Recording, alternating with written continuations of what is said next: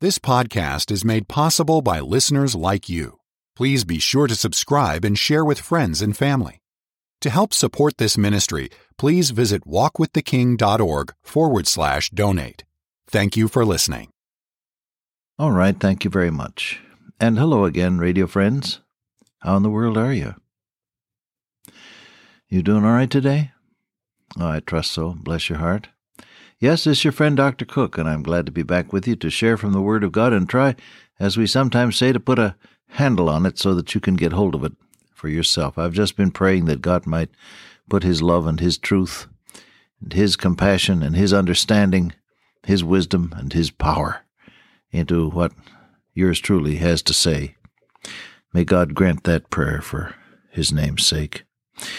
You and I are looking at the Gospel of Mark. We've come now to verse 22. The Lord Jesus came to a town called Bethsaida, and they brought a blind man unto him and besought him to touch him. And he took the blind man by the hand and led him out of the town. And when he had spit on his eyes and put his hands on him, he asked him if he saw aught, or we'd say anything. He looked up and said, I see men as trees walking. After that he put his hands again upon his eyes and made him look up, and he was restored and saw every man clearly. He sent him away to his house, saying, Neither go into the town, nor tell it to any in the town. Bethsaida. Why did all of this happen, do you think? What is the point? Well, the Lord Jesus has been rejected by people, and at this point he's going to take care of the needs of this blind man outside of that city, it appears. It was the original hometown of Philip, Andrew, and Peter, located on the plain of Bethsaida, east and north of where the Jordan River enters the Sea of Galilee. Bethsaida. Why would he do that? Well, I don't know, to tell you the truth. If it was the hometown of Andrew and Simon Peter, then certainly the people knew about him, and certainly they had seen him do these wonderful miracles and all of that. All of that was true, you know. But at the same time, it was true that these people had not received him. And the crowds were following, but they weren't believing. That was the score there, it seems to me. In any case, it said he took him out of town. And then he applied saliva to his eyes and put his hands on him. And the first touch, he said, I see men as trees walking. The second touch, he was restored and saw every man clearly. What do you make of this? Number one, there are some times when God has to take you away from the crowd in order to get His work done in your heart. I've been greatly blessed in large meetings. I've been in big meetings most of my Christian ministry. For now and again, you'd have some share in a large evangelistic effort or some good-sized Bible conference or whatever.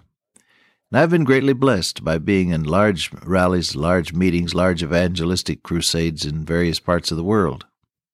God does work in these mass movements of evangelism and Christian nurture. Yes, He does. But the fact is that as I look back on my life, the points of Christian growth have occurred not in large meetings, but in times when I was alone with God, wrestling with some problem or some weakness or some failure on my part, or some challenge that was facing me too great for me to handle. These have been the times when the Lord really touched me. I can remember a very precious series of weeks, actually, in the spring of 1944. And then again in 1948. Both of those times, my heart was especially burdened to get a touch from God, and I would get alone with God and pray and seek His face and read the Word and wait on God for a special touch, because the road of life seemed to be turning for me. And I can recall that there was a sense, as I day after day waited on God and prayed and wept before Him and searched my own heart and my own motives and asked the Holy Spirit of God to fill me and to guide me, I had a sense actually of growing up spiritually during those days. And that same experience has happened again and again as I faced either my own weakness or some challenge from without and brought it to my blessed Lord alone, or in the company of one or two others with whom I might be sharing in prayer. It says He took him out of town. God has to get you alone sometimes to talk to you. I visited a person in a hospital room, and after the usual greetings were over, he said to me, "You know, Doc," he said, "I guess God had to get me here so He could get my attention." Well, there's something to that, isn't there? Let me ask you this, have you spent any considerable amount of time with your Lord, just you and He? It's amazing how things clear up if you'll just take the time to wait on God and get, as we say, out of town. Get away from the crowd. Get away from the hustle and the rush. And just wait on your Lord. Well, somebody says, "I'm a busy housewife, Brother Cook. I don't have time for myself. I haven't even got time to make up my face and get ready for the day. Things just pile in on me." I know, you're busy. Mothers are far busier than fathers and children realize most of the time.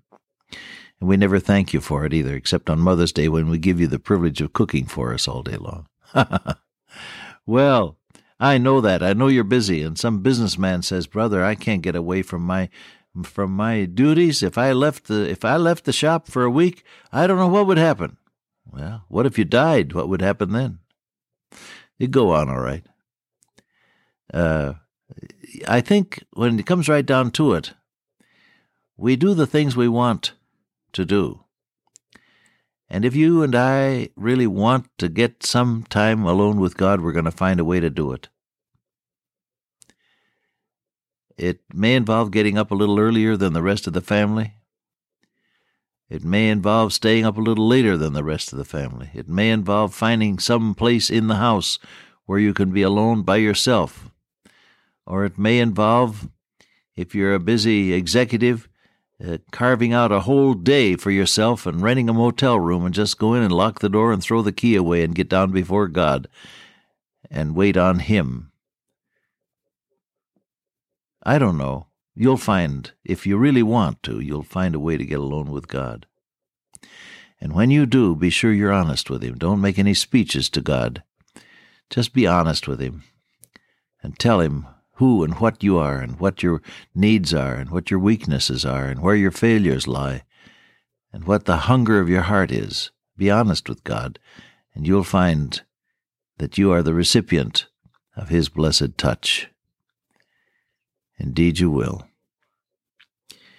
I don't know why. I've often wondered about Christ's use of saliva.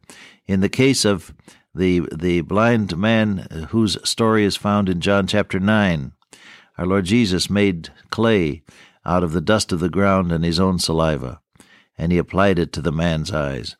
In this case, He applied saliva directly to his eyes and then touched him. That's something I'm going to have to ask the Lord when I get there.